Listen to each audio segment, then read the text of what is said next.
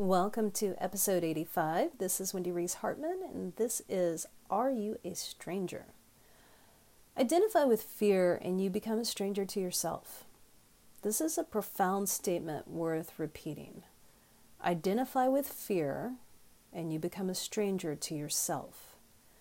The part of you that is a piece of the collective consciousness, or what some call God, is indestructible. It fears nothing. It is an anchor in the worst of storms. It doesn't change when we experience disappointment, hurt, challenges, frustration. It remains lovingly waiting for us to return to our center. When we experience a contrast to this joyful, peaceful existence, we naturally develop fear.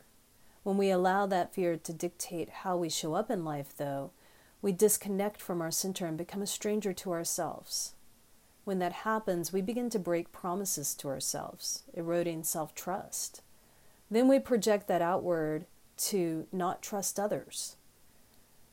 We distance ourselves from others. People may not consciously notice the distance, but you better believe they subconsciously notice. And in turn, they too pull back. The trust erodes even more.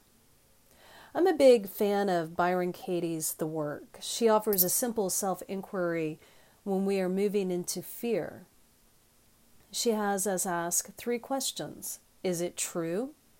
How do we know it's true? And if it's not true, what is true? Another wonderful technique comes from the Stoics via Tim Ferriss, and he calls the process fear setting. There's a wonderful TED Talk on this to see the full process.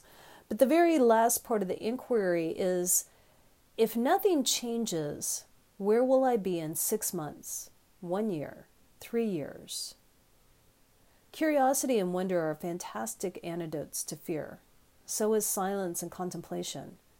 For your inspired action today, I would encourage you to pause for 3 minutes and just focus on your breath, your body resting wherever it may be, and notice how you feel.